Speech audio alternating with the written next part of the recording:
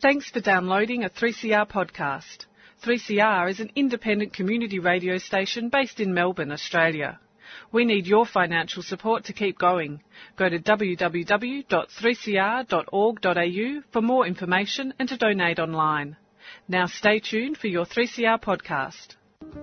And now that heart is beating fast, and that's the rhythm I can dance to. I'm mighty glad I've got a chance to. That one big heart that's beating fast. Tomorrow morning let it rain. Tomorrow morning let it pour. Tonight we're in the groove together. Ain't gonna worry about stormy weather. Gonna kick old trouble out the door. Beat out old trouble and drum. Welcome to Radical Australian Community Radio 3CR, streaming live on 3cr.org.au. This program is podcast. My name is Joseph Lascano, and my partner in crime is Her Royal Empress, the Empress Dowager Dale Bridge. How art thou, Dale?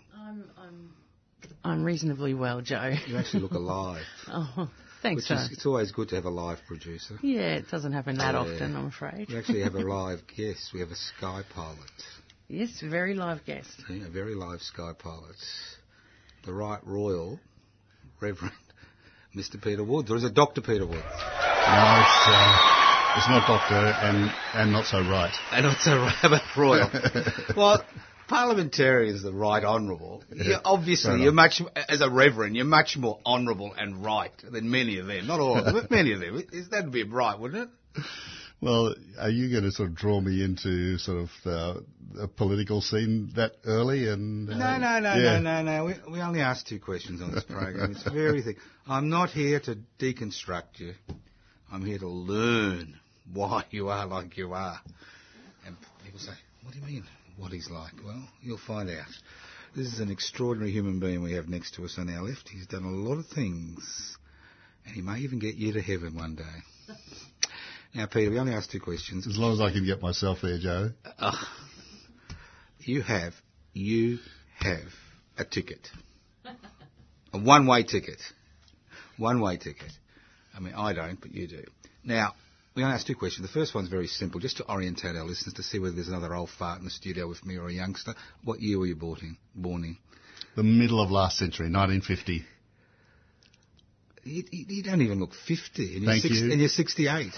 You don't exercise, do you? It's because your beard's longer than mine, that's why. That's why, right. Thank you. All right. And the second question, which takes 55 minutes to answer, is very simple. What's the first thing you remember about being on planet Earth? First memory. I had a feeling I was going to be asked this. Yeah, well, you were born, were you? And there are two competing memories. All right, good. I wasn't yet three. Uh-huh. The first one, I was coming back to my grandparents' place in Mossman on Balmoral Beach, and we must have come back from the baptism of my younger brother. Mm-hmm. So they opened him up on the back couch to have a look at his baptismal gown, and everyone was oohing and ahhing. Mm-hmm. So I must have been less than three. Yep. The other one, riding furiously on my new tricycle. Right. Yeah. You remember the colour of the tricycle? No, but just riding furiously. Yeah, riding furiously. And you haven't stopped riding, have you? No, yeah. I had the biggest bike in the town I lived in Indonesia, but that's another story. Yeah, that's another story. We'll get to that. All right. So obviously, if your brother was baptised, you would have been baptised. I was, right. Yes. So was it a religious upbringing? My parents were C of E, our Christmas and Easter services, and what we call Christmas Christians. Yeah, that sort of thing. Yeah. I think my father was warned off going because my sisters couldn't bear him singing out of tune. So anyway, went to Sunday school with my sisters. Yeah, two older sisters, and Sunday school. Sunday school was a big deal then. Yeah. Where was this?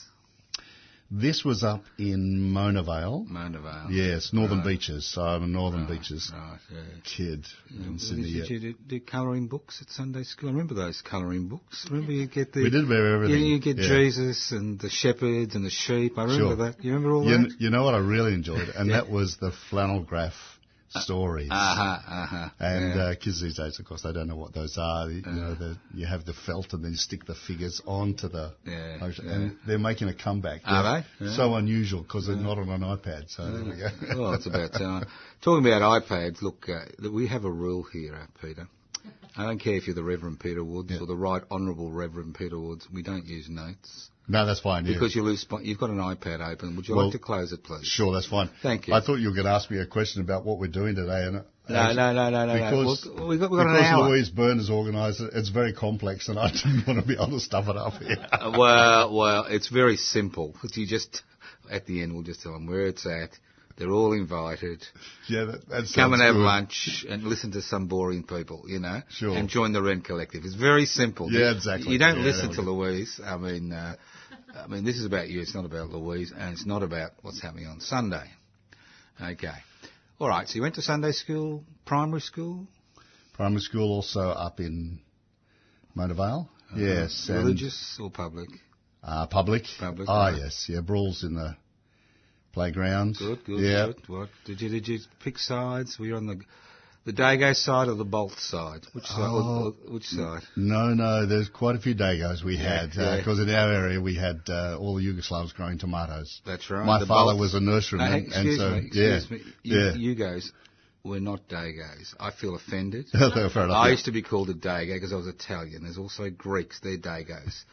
The Yugos we used to call Bolts. Oh, Bolts. Okay, fair enough. Yep. Baltics. Baltics. Yes, of course. Yes. We made them honorary Baltics. Yeah, that's right. All right. So, what do you mean they grew tomatoes? Well, you lived in a kind of a regional area, did you? Lots of, in the back of Mona Vale, Warriewood, lots of glass houses. Lots of that, right. And my dad was a nurseryman, so he used to grow up in that area there as well. Right. And then he went into plants and that sort of thing. What do you think about all these post-war immigrants that took his job? Well, Dad was a lovely guy who got on with everyone. Right. However, I do remember him saying as we passed a bunch of them having a great time talking to one another on the corner, why don't they speak English? Yes. It was normal in those days. It was early days, yeah. Early that's days, right, yeah. Very normal, very normal. Lucky they were in a different colour. Yeah, It used to get worse then. All right, your mum and dad still alive? Or? No, they died early 90s, yeah. And where did your father's family come from? My father's family came from England. Right. Yes. Yeah, Huntingdon, the Cambridge area, and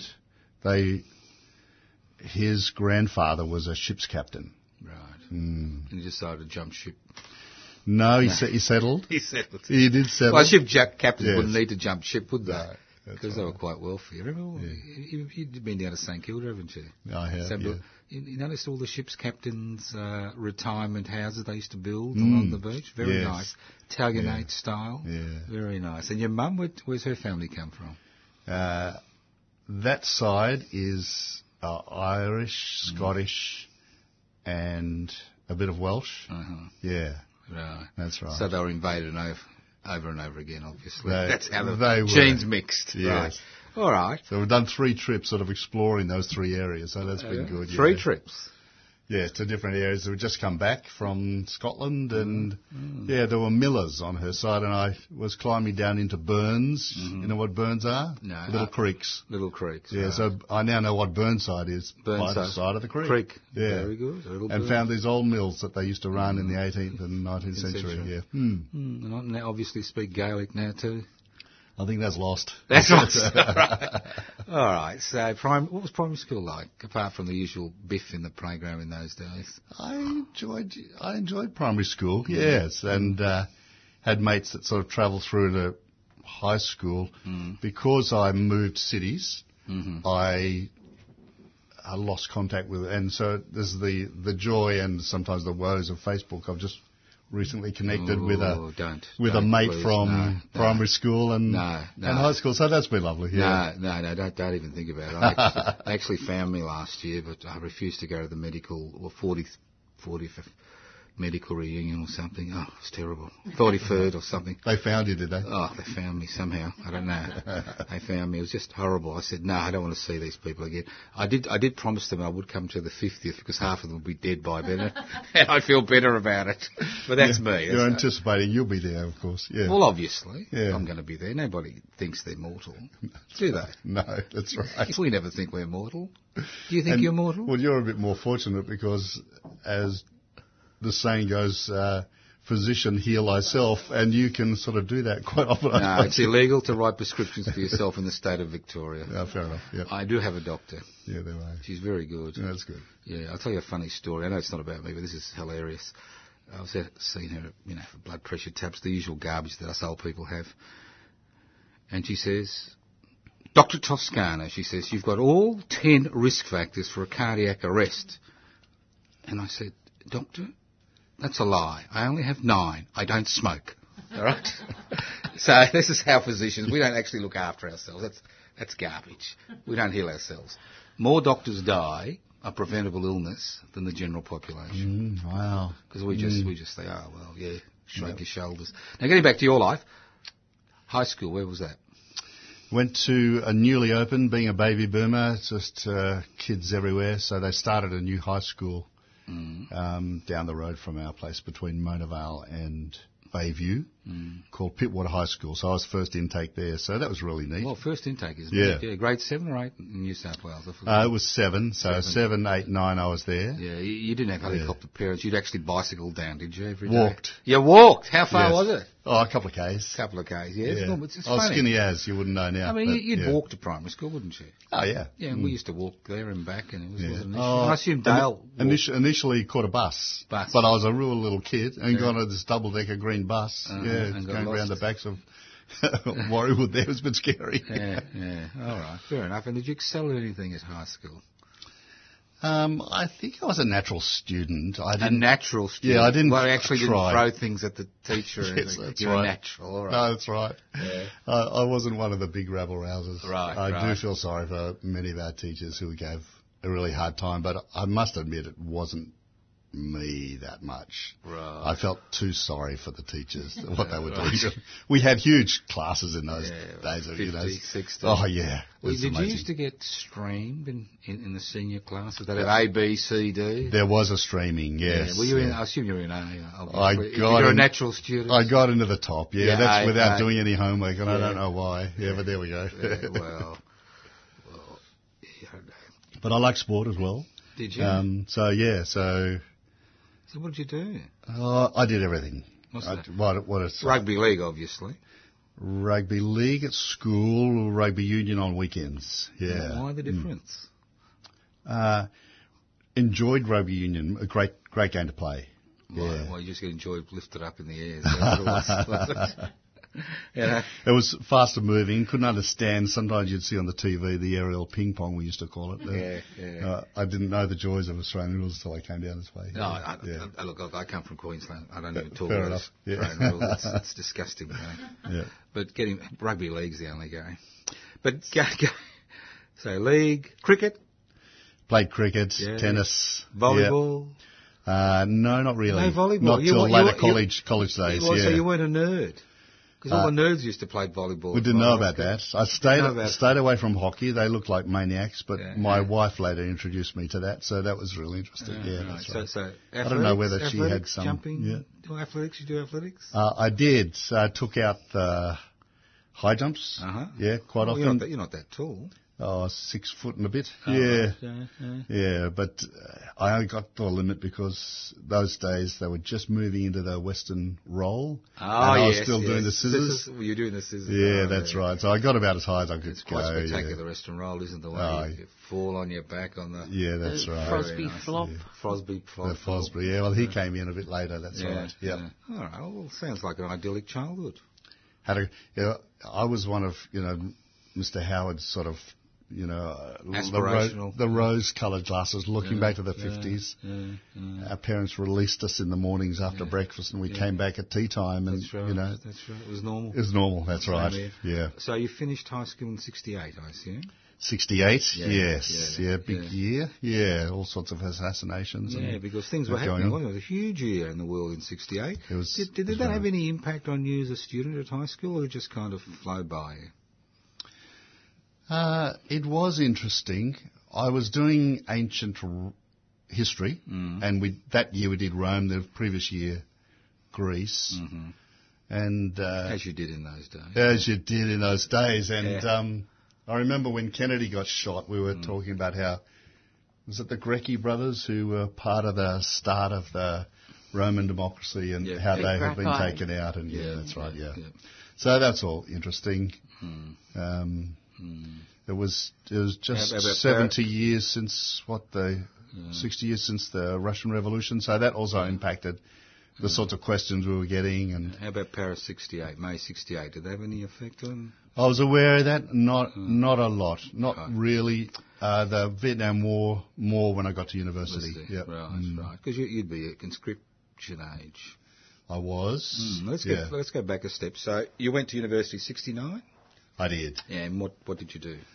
I went to Sydney University and studied for a Bachelor of Arts. I wasn't sure what I was going to do. Maybe be a teacher. Good way to avoid conscription was to go to university, wasn't it? It was. It was a wonderful system, wasn't it? If you could get to university, you could defer it if your number came up. Yeah, that's right. If you didn't get to university, the sons and daughters of the working class, they were the cannon fodder. They were. It was wonderful. It was wonderful. I got to university too. Yeah, that's right. Did your marble come up? My marble came up, but because I was studying the next year, but it was elsewhere, they said, just don't go anywhere. We'll contact you. And I was glad they never did. And then I was glad that Whitlam got in, of course. So there we go. Yeah. So you deferred it through higher education. It's an extraordinary system, isn't it? Here you are. Was it 19 or 20 when they pulled out your marble? I've forgotten. I think it was 20. I think it was 19. 19, they'd go out, they'd pull out your marble, there'd be a big television program, and then if you weren't at university, bang, into the military, unless you had flat feet. My father was pretty conservative, I guess, in some ways, and so general support for what the government was doing. Yeah, you have to stop the yellow hordes. Yes. They're coming down. That's right. All of that sort of domino theory. Huge demonstrations at uni. So which tens you of said Sydney. So did you, while you're doing your Bachelor of Arts, did you actually get involved in campus life? I did, but by that stage I'd had probably a reasonably dynamic Christian conversion.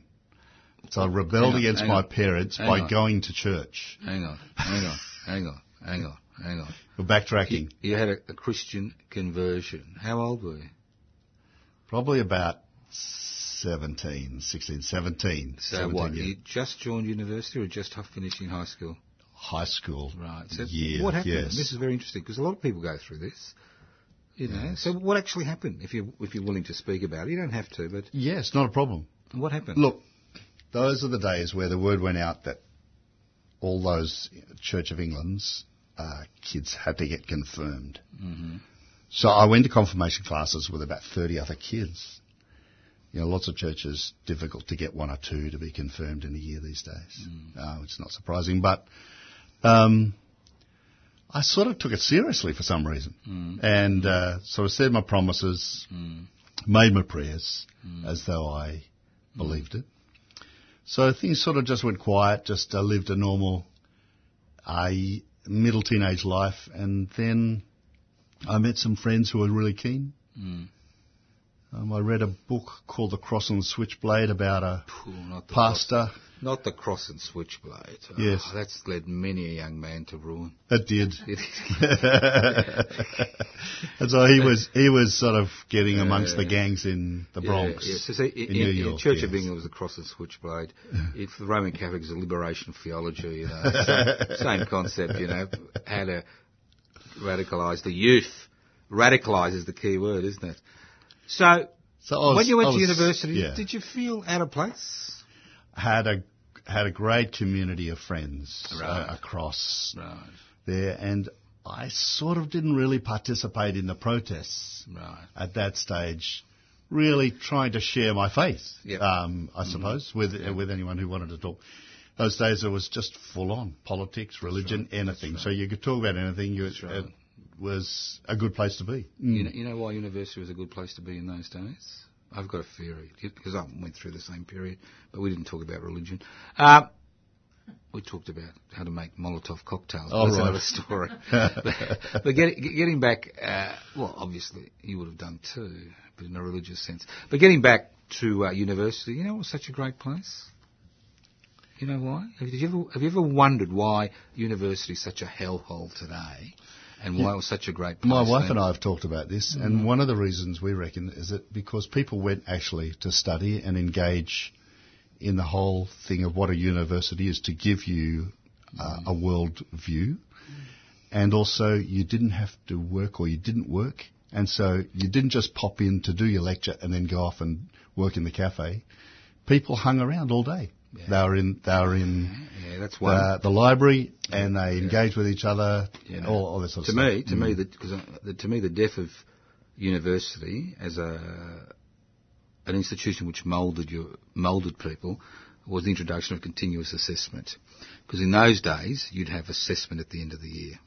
Yes, that's right. So you had time. So you had failed at the end of the year. Yes. Now with continuous assessment, it's assignment after assignment after assignment. Yeah, and with the introduction of HECS fees, then you've got the actual economic imperative if you don't have rich parents.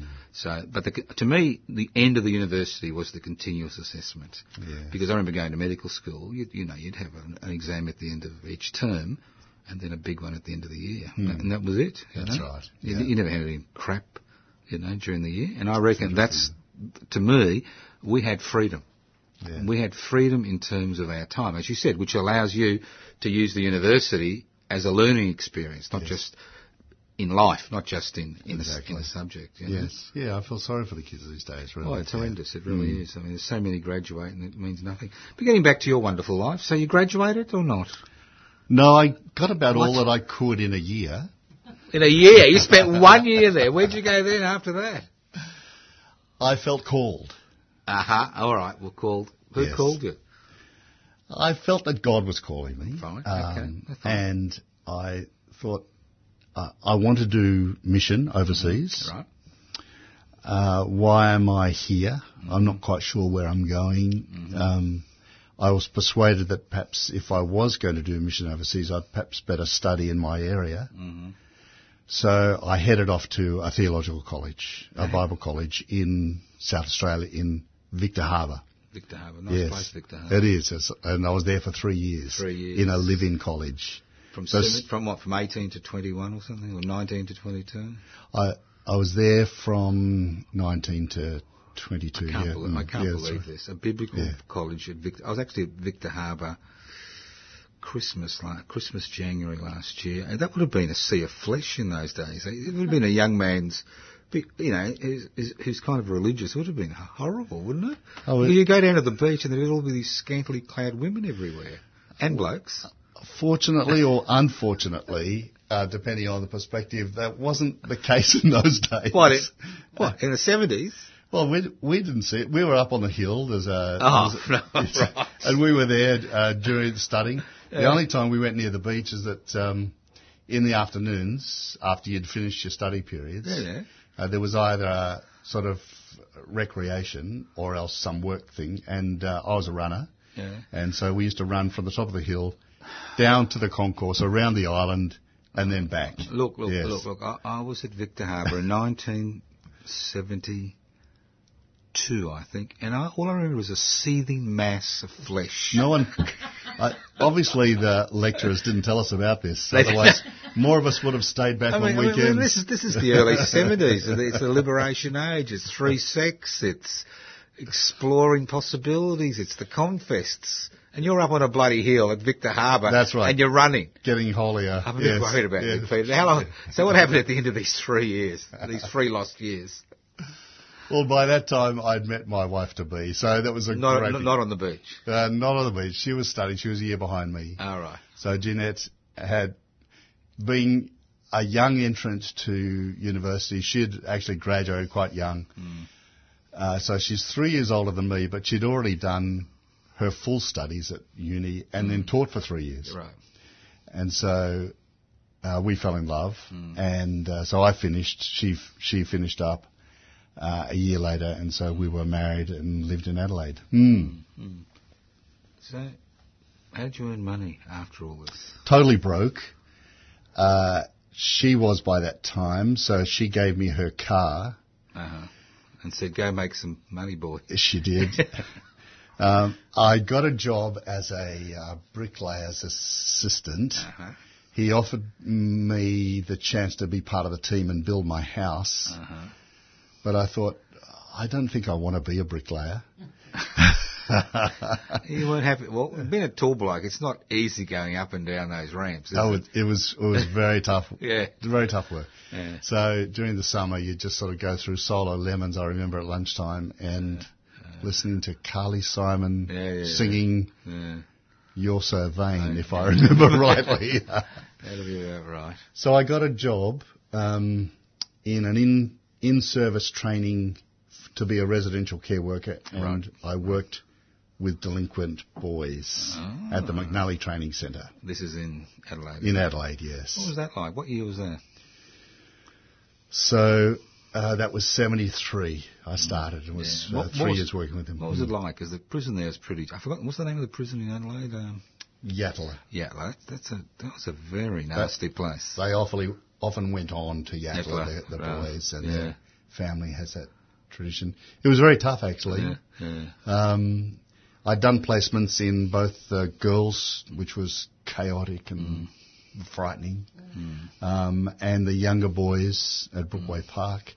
Decided to go with the older teenagers, but it was really tough. And it was an interesting time because there was a changeover moving towards sort of rehabilitation. It was in Dunstan era, was it? Dunstan era, and so the Department for Community Welfare was trying to train people in understanding his part psychology, part youth stuff. A lot of the workers were ex-British Army. Yeah. So they were Gordon Highlanders or Grenadiers or something. So they knew how to enforce discipline. Absolutely. And so us long hairs, which came in sort of with all our new theories. Stuff. That's right. Yeah. But after a couple of years, they opened up a new halfway house to help kids transition. And that was great. I was placed in the community just near to where I live. So how that was many really kids good. would have been in the house at one time? There was only about 10. 10. And how many, was it residential? It was residential, and so we did 24-hour shifts. So Right. Okay. Good. So it was an interesting time, and I really enjoyed that because I used to go out to businesses and get jobs for the boys and follow them up. So you're making a difference. I felt like I was, yeah. You're making a difference. Yes, I felt sorry for the kids. Look, every kid who got into trouble had disadvantaged background. And so it was really tough for them. And to get into, some of them shouldn't have even been there. No. That was terrible. There was nobody to care for them. It's like exactly, down. Down, put them in prison. Yeah.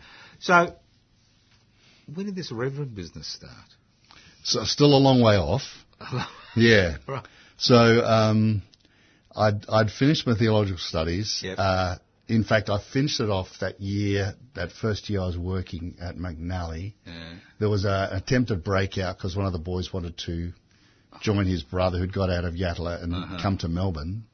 So they were beating up one of the staff, and then I intervened to help, and I got sort of knocked out. And it was the day before my Greek exam, and Jeanette, being the better scholar than me, had sort of been helping me, and she got pretty upset about that. And then I got a better score than her in the exam. So she was always ropeable about that. So you both became reverends? Well, she did her theological studies. Yeah. She had been in education, got another job with a Lutheran school in Adelaide, lots of Lutherans. Yeah. And then after a couple of years... Yeah, I'm not interested in her. Yeah. I'm interested in you, Peter. When did you become a reverend? This is interesting. Not yet. But when? You're still not a reverend. No. Long time after that. A long, long time. Yeah. Well, sort of. What do you mean, sort of? Okay. We decided that if we weren't going to go into the church as a reverend here, and I had a variety of reasons why I didn't, including I wasn't hot on hierarchy. Right. It's lucky you weren't a Catholic priest. Yeah, that's right. It was just why I could never have been that. Celibacy and hierarchy. Oh! Yeah. So we then offered ourselves to go with one of the mission societies, and we ended up going to Indonesia. Did you have any children at this stage? We had one. We were told to have children before we went, so we did. You were told? Yeah, that's right. Better to have a child in Australia, your first one, said the doctor. So 6 weeks later, Jeanette was pregnant, so it's good to see. I'm not sure what happened. The doctor's instruction, I'm really impressed. So how old was this little bundle when you took it to Indonesia? 10 months. And what year was this? That was in 75. Isn't that child abuse? No, 77. That's child abuse, taking a 10-month-old child. What did you know about Indonesia?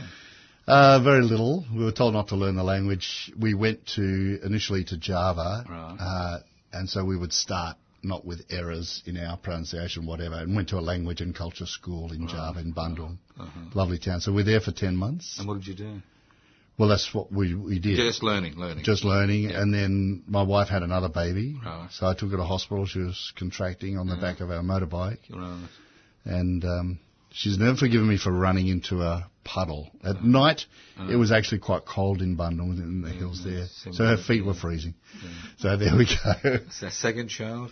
So second child. So that was Jeremy born. Naomi we took with us. And then we headed off to West Papua. In those days, it was called Irian Jaya. Yeah, that's right. Now, excuse me. Hang on. What year is this? Okay, so that was 77. So the beginning of 78. So you took 2 small bundles. Yeah. Your wife, who obviously you can make her own mind and she wants to go to West Papua in 1978. Well, you're young. Anything's possible. No, exactly. What precautions did you take about malaria, dengue, cholera, typhus? What precautions did you take? I think we got all of those in the time. You did. You caught them. Yeah. So my wife got dengue very soon after we arrived. She was told at the time that you feel like dying, but you probably won't. Yes. That's correct. So where were you posted? In the end, we went to the back of the Bird's Head, which is on the western end of the island, called Manokwari. About 50,000 on the coast, half a degree from the equator. Right. Right. And what did you think when you got there as a young family? It's an interesting question. I mean, it's not the type of thing you'd find at Victor Harbour, is it? Yes, we're by the water again. Yeah. You're right. That's right. Well, we were sort of like, we were young and energetic. We had to sort of like build our lives, build a house. We didn't build a house, but we were in an old Dutch house. And right on the main road, started to paint, put up walls where we could have bedrooms for the kids. There was no loo or bathrooms, so all of that had to be done.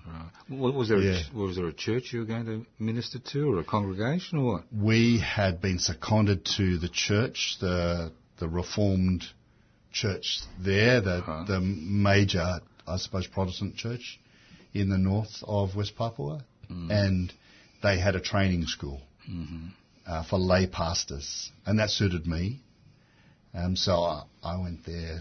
Now, I need to backtrack just a few weeks. Yeah, fine.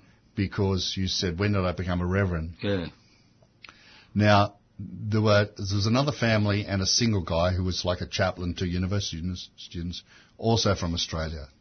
They called us the shock troops. Right. The Australians did anyway. Yeah, shock troops, Because, yes, it was a new thing for us Australians to get it. They'd been a long time on the other side, Papua New Guinea, but really not in West Papua. And so at our welcome service, we knelt down at the front, and the men, mind you, not the women, had hands laid on them by the moderator of the church.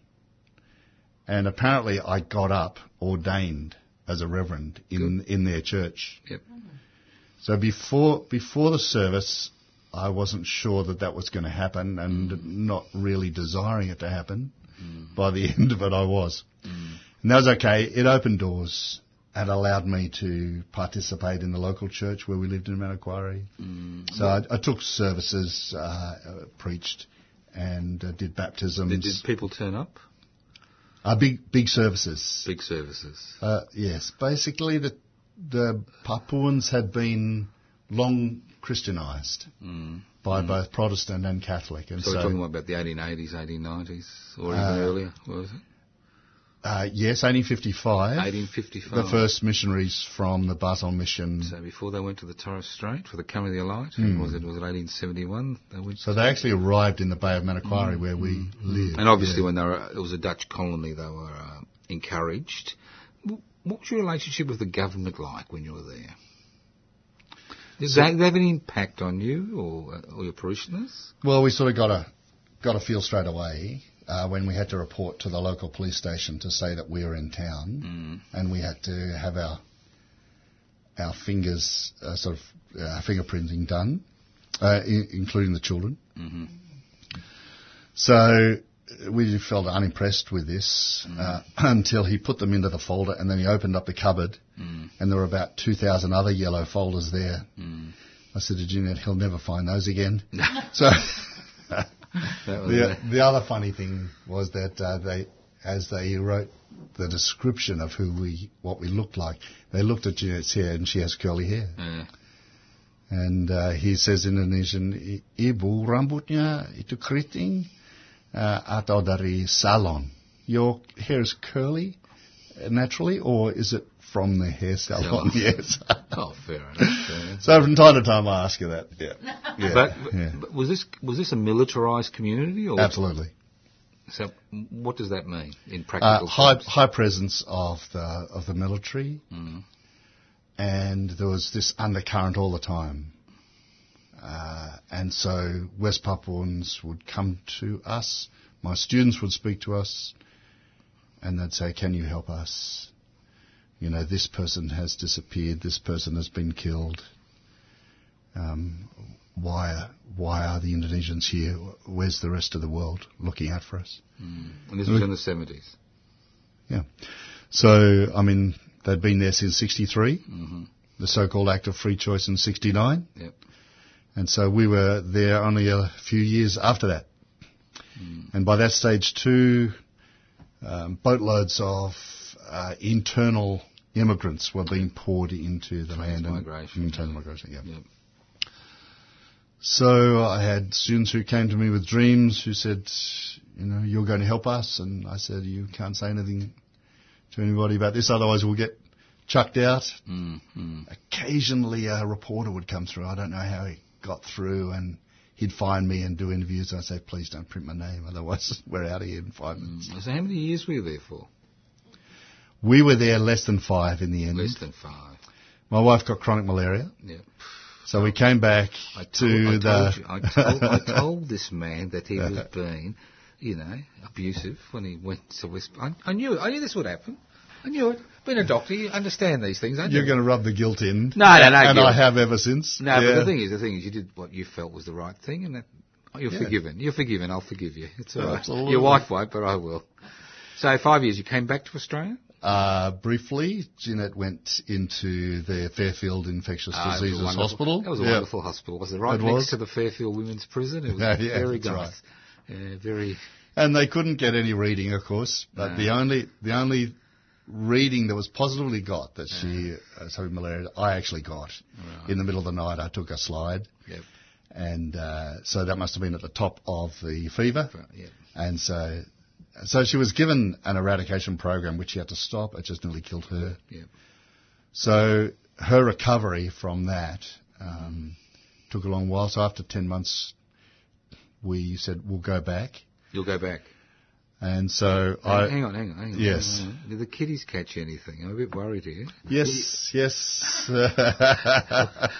What did they catch? Well, our daughter got serious malaria, and we just got that.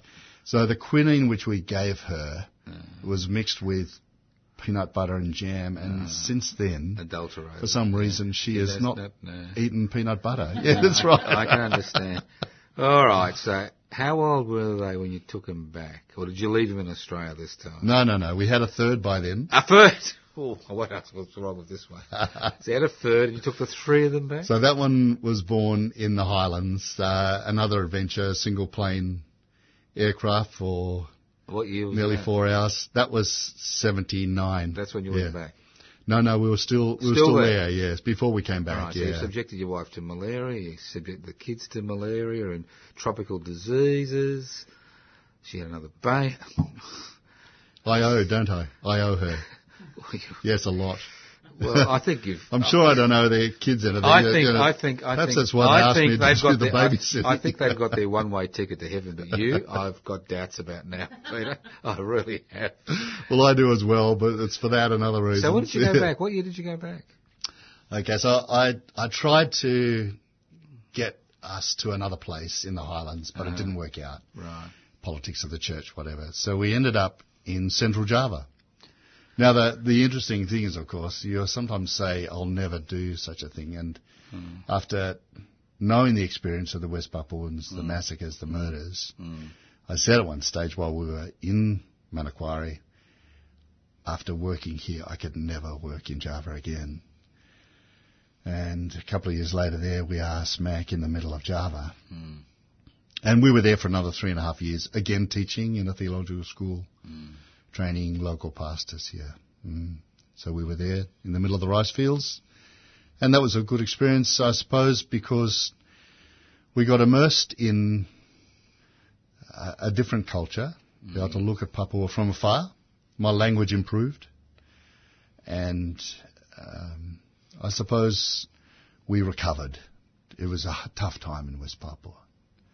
But you didn't go back to West Papua at that stage? No, not at that stage. All right. Okay, I'm just going to ask you a very serious question. Sure. What do the rice rats taste like? I never had those. All the rice snakes. The snakes, Nearly bit our kids as they ran across the rice fields. I had a friend of mine who taught in Indonesia who's told me that it was a delicacy, the rice rats, because they just ate rice. And it makes sense, doesn't it? It does, yes. So when did you go back to West Papua? Papua? On a number of occasions. Oh, well, that's a good way to look after feral dogs, I reckon. So, but not ours that were stolen on a number of occasions because they were so plump. Well, yes, they like the Western dogs, but there we go. Yeah, I can understand that. Yeah. So, when did you next go back to West Papua? We went back to Australia there from the mid-80s, 86 onwards. I went back in about 95. You went back by yourself this time? Went back by myself, represented the church at our Indonesia-wide sort of fellowship gathering in Jayapura. This is C of E or a Lutheran or which church again? No, this was all the churches. All the churches, so all the Protestant denominations. Right. But when I did come back, and this is you asking this question, I was reverendized in the Anglican Church. Church, you're Anglican. Yeah, that's right. And what year was that? That was 87. So when you went back, it was just for a few months, was it? No. No, it was just a couple of weeks. To represent the Anglican Church at this church gathering. Right. Yes. Have you gone back since? Yes. How many times?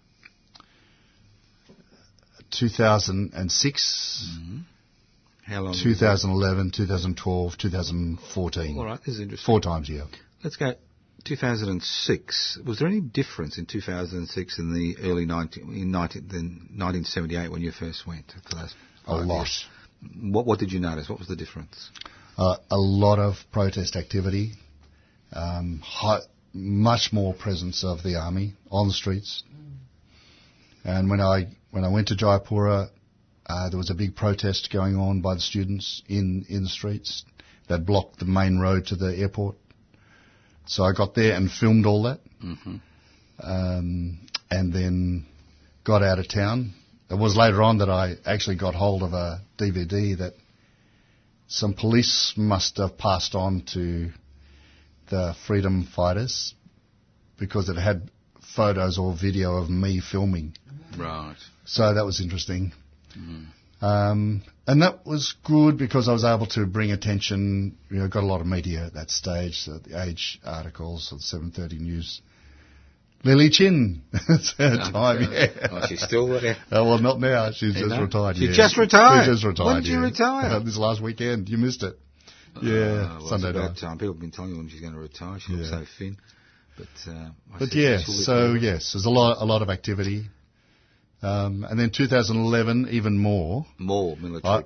I met in 2006 the nascent independent government there. Probably put my friends in danger.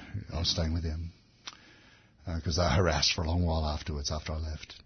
2011, however, I went back for a Papuan Congress where they declared independence. And tell us about that Congress. Thousands had gathered in Jayapura. I had an official invitation as an outsider, but I didn't go into the field. They were denied at the last moment, the large building where they were going to be. But I gave my camera and video equipment to others who took photos, and I was able to get all that back out. Yeah. Very volatile. People shot, disappeared, ran. What do you mean people shot? You actually saw this? Saw photos. Later heard the reports. Right. Met with people who had run from Abepura, where it was, right through to Jayapura that night. So there's a story we've been told that since the demise of Suharto the Butcher that things have improved. That's not correct, is it? No. You're not suggesting, because when did Suharto get overthrown? 98, wasn't it? 98. Yeah, so you went in 2006, 2008, 2011, and you found every time things were a bit more controlled, or not? Certainly, 2011 was very volatile. 2012 continued to be. In the intervening years, a lot of street marches and demonstrations, especially in Manokwari. A lot of activity in the mountains. There's not many people. Less than, 1.5 million West Papuans? No, it's 2.5. 2.5 million at least, yes. West Papuans, Yes. And how many migrants that have come across? Almost that as well. So they're almost becoming a minority in their own lands, like we did to the Aboriginal and Torres Strait Islanders. It is, yeah. So you think, and they're excluded economically because that's part of the problem as well. What do you mean they're excluded economically? Well, they're often shunted because either by the way they're structured in their makeup, right, to not be economic producers in the shops and the banks and that sort of thing. And so they're often in education. They'll be selling in the markets. This is not exclusively so, of course. No. So what's and so the migrants are often the ones who are able to get the loans because the bank managers are Javanese or whatever. And so they have their houses on top of the shop and they're selling underneath. And so the Papuans are the buyers. And then it's even worse in the markets where quite often the mountain people, they're at ground level. And then the outsiders are at the tables, and then often the Asians are running the shops. So it's often the way the case, like in many places in the Pacific. When you said things are different or worse in the highlands, what did you mean? Is there still an armed struggle going on in the highlands? There is. Still? Since the 60s, yeah. Still? So that has not stopped. So Indonesia hasn't actually pacified, in inverted commas, the whole of West Papua? No. Are there no-go zones then for the government troops? I would say that they try to go, but they deliberately don't sometimes. We've just had reports of further strafing and gunships bombing villages, people getting killed. So we've got reports of that plus photos. Mark Davies just published a report as well, which I shared online. But yeah, so there we go. It's there's an estimator, Joe, up to 500,000 have been killed since the early 60s. And, of course, there's the missing 5 million, because it was about 850,000 West Papuans at the time when the Indonesians came in, and about that 750,000 in Papua New Guinea. Well, there's 7.5 million now Papua New Guineans, and only 2.5 million West Papuans. So, on the whole sort of scale, health and education and economics, West Papua was the worst in Indonesia, and extremely so in various areas on a world scale. Right. Do you think the independence... Look, a lot of people say to me, why do you bother, Joe? It's a hopeless struggle. What do you think? Well, I was really encouraged because in 2014, I went to Vanuatu. I've been about 7 times now in support of the West Papuan independence struggle, and that was a very significant time because 3 significant independent groups united to form the United Liberation Movement for West Papua, which is what the world has been saying we need to know who to speak to. Speak with one voice. We speak with one voice, and especially the Melanesian Spearhead Group, which is a subgrouping of the Pacific Island Forum, they were saying the same thing. So they did it, and it was great to be there and witness that. And so various important things have moved on since then. They now are associate members of the Melanesian Spearhead Group. Of course, a lot of pressure from Indonesia, a lot of money and no doubt bribery and corruption influencing those countries still to try and exclude West Papua from becoming a full member. But we're anticipating that they will be able to forward their cause to the United Nations, and especially the Decolonisation Committee for the unfinished job of the Cold War to be completed. How are they going with the group of 77? Have they got the numbers yet in the Assembly? I don't know yet. You're not sure about I don't that? know Okay. yet, no. All right. So now, has your wife and children forgiven you? They do. They're really supportive. They're still all alive? Yeah, Can I ask?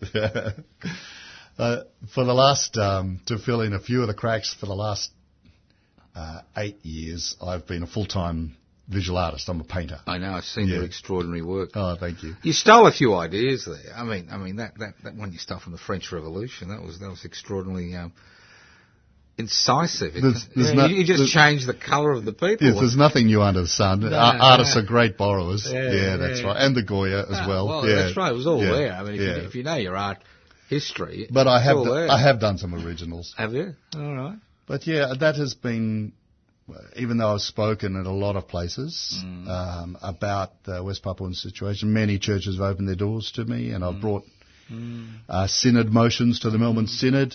I've found that actually doing the visuals is really good. It does. And so that's what I've been doing. You know what they say, a picture is worth 1,000 words. Yeah.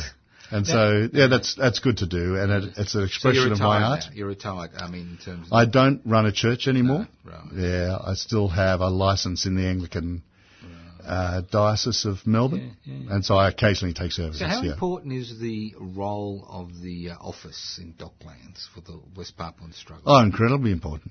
I think it's, apart from the one that's recently opened in Oxford, the only one on the international scheme. Yeah. So it's amazingly important, and I want to pay tribute to you, Joe, and the Rent Collective. They've done a great job in keeping that open, and I know it's a significant irritation to the Indonesian government for that to be there. I tell people that. And it gives great credibility to the movement. Yeah. Well, it's not only irritating the Indonesian government, it's irritation to the Labor opposition and the Liberal National Party government. Yes. Irritates everybody. Absolutely. And the beauty is, when we set it up, it was actually to provide financing from ordinary Australians so the actually West Papuans couldn't be targeted by the government. Yeah, absolutely. End of story. And you can do it anonymously.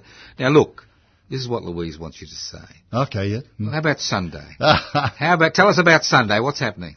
Sunday or today, there's a big event today. Yeah, tell us about the big event today. Okay, so today there's going to be a gathering on the Princess Bridge in Melbourne. Yep. And it's going to be a flower and song memorial. What time? That's at 4:00 to the victims and the co-victims of the Biak massacre. Unfortunately, people will be listening to the interview then. They will be, Yeah. but they might have their iPods or something like that going. So Yeah, that's good. And what's happening that's Sunday? at 4:00, and then following that there will be a service at 5:00 Right.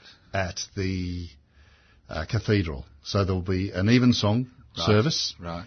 which will have a special focus on West Papua, the Biak massacre. Various flags will be brought to the front, and so that's really good, right in the heart of the city and also in the church. So That'll be at 5:00. That's at 5:00 At the end of the program? Yeah, I'm people not can sure. rush. People Yeah. can, while they're 5:00. listening, they can rush down to the church if they I'm can't going to make have it to at 4. consult my notes if you ask Yeah. me about Sunday. I don't know what's happening Sunday. Oh, Sunday's the rent collective. Oh, of course, yeah, that's right, yes. Yeah, 1 p.m. Yeah, 838 Collins Street. absolutely. Sorry, Come I and should join have the done my Rent homework Collective. there, We yeah. need at least another 12 new members. Our funds are running low.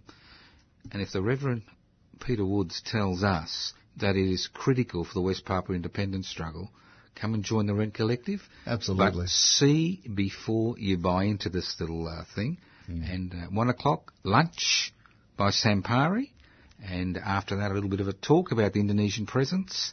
And then the hard sell, where we try to sign you up to the Rent Collective. $1 a day. Joe, $1 a Joe, day. Lots of people have asked me in the past. They hear me talk, they see the pictures. What can we do? And this is a very practical thing they can do. Yeah, it's very practical Yeah, because absolutely. because what we do is we pay the rent. We don't tell the West Papuans how to run their struggle. Yeah. The only thing we do is pay the rent. We have no decision-making process in terms of what they do, how they organise, Absolutely. and what tangents they go into. We just pay the rent to give them the opportunity to be able to organise on an international scale. Not You just probably have national. discovered, I have too, but amazing the goodwill Australians have towards the West Papuans. Most people know that a deep injustice happened there, and they have no confidence in our governments to do anything about it. This is one thing that can be done to support the work that the Papuans will do to get their freedom. Excellent. Yeah. Well, I'll see you in church at 5 o'clock. Yes, good on you. Good. Thanks, Joe. It'll be a Yeah. bit of a run. Oh, what's the cathedral? The big one. You know, the big one. There's only one church, you know, Federation Square.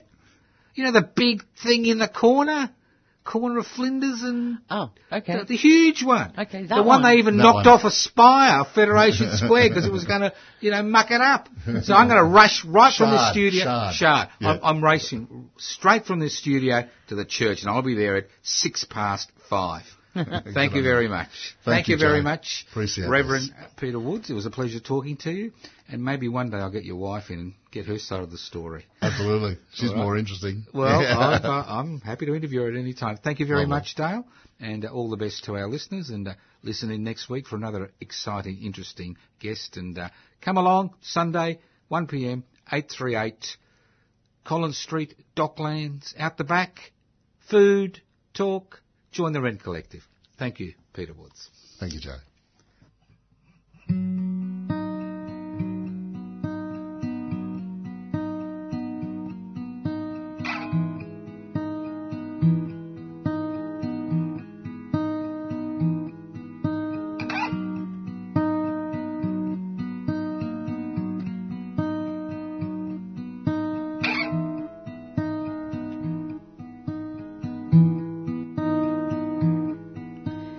On the day you left, I ran into the hills.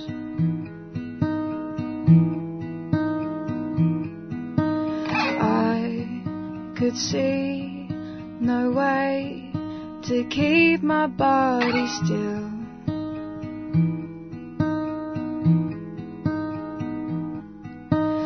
When you heard the call, you left me on my own.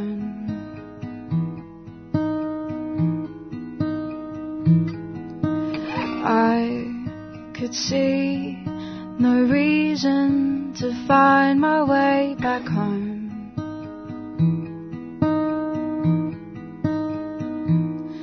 And the woodsman lives by the river in the valley,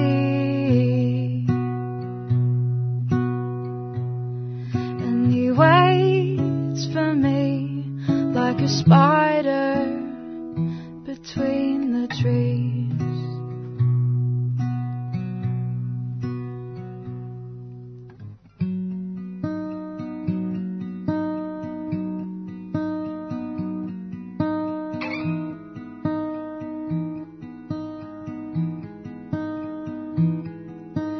As I wandered, I saw him on his knees,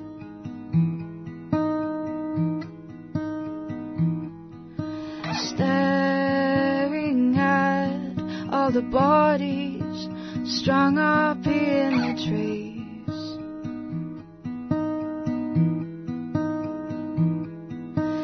He stepped forward and brought the ocean to my ears.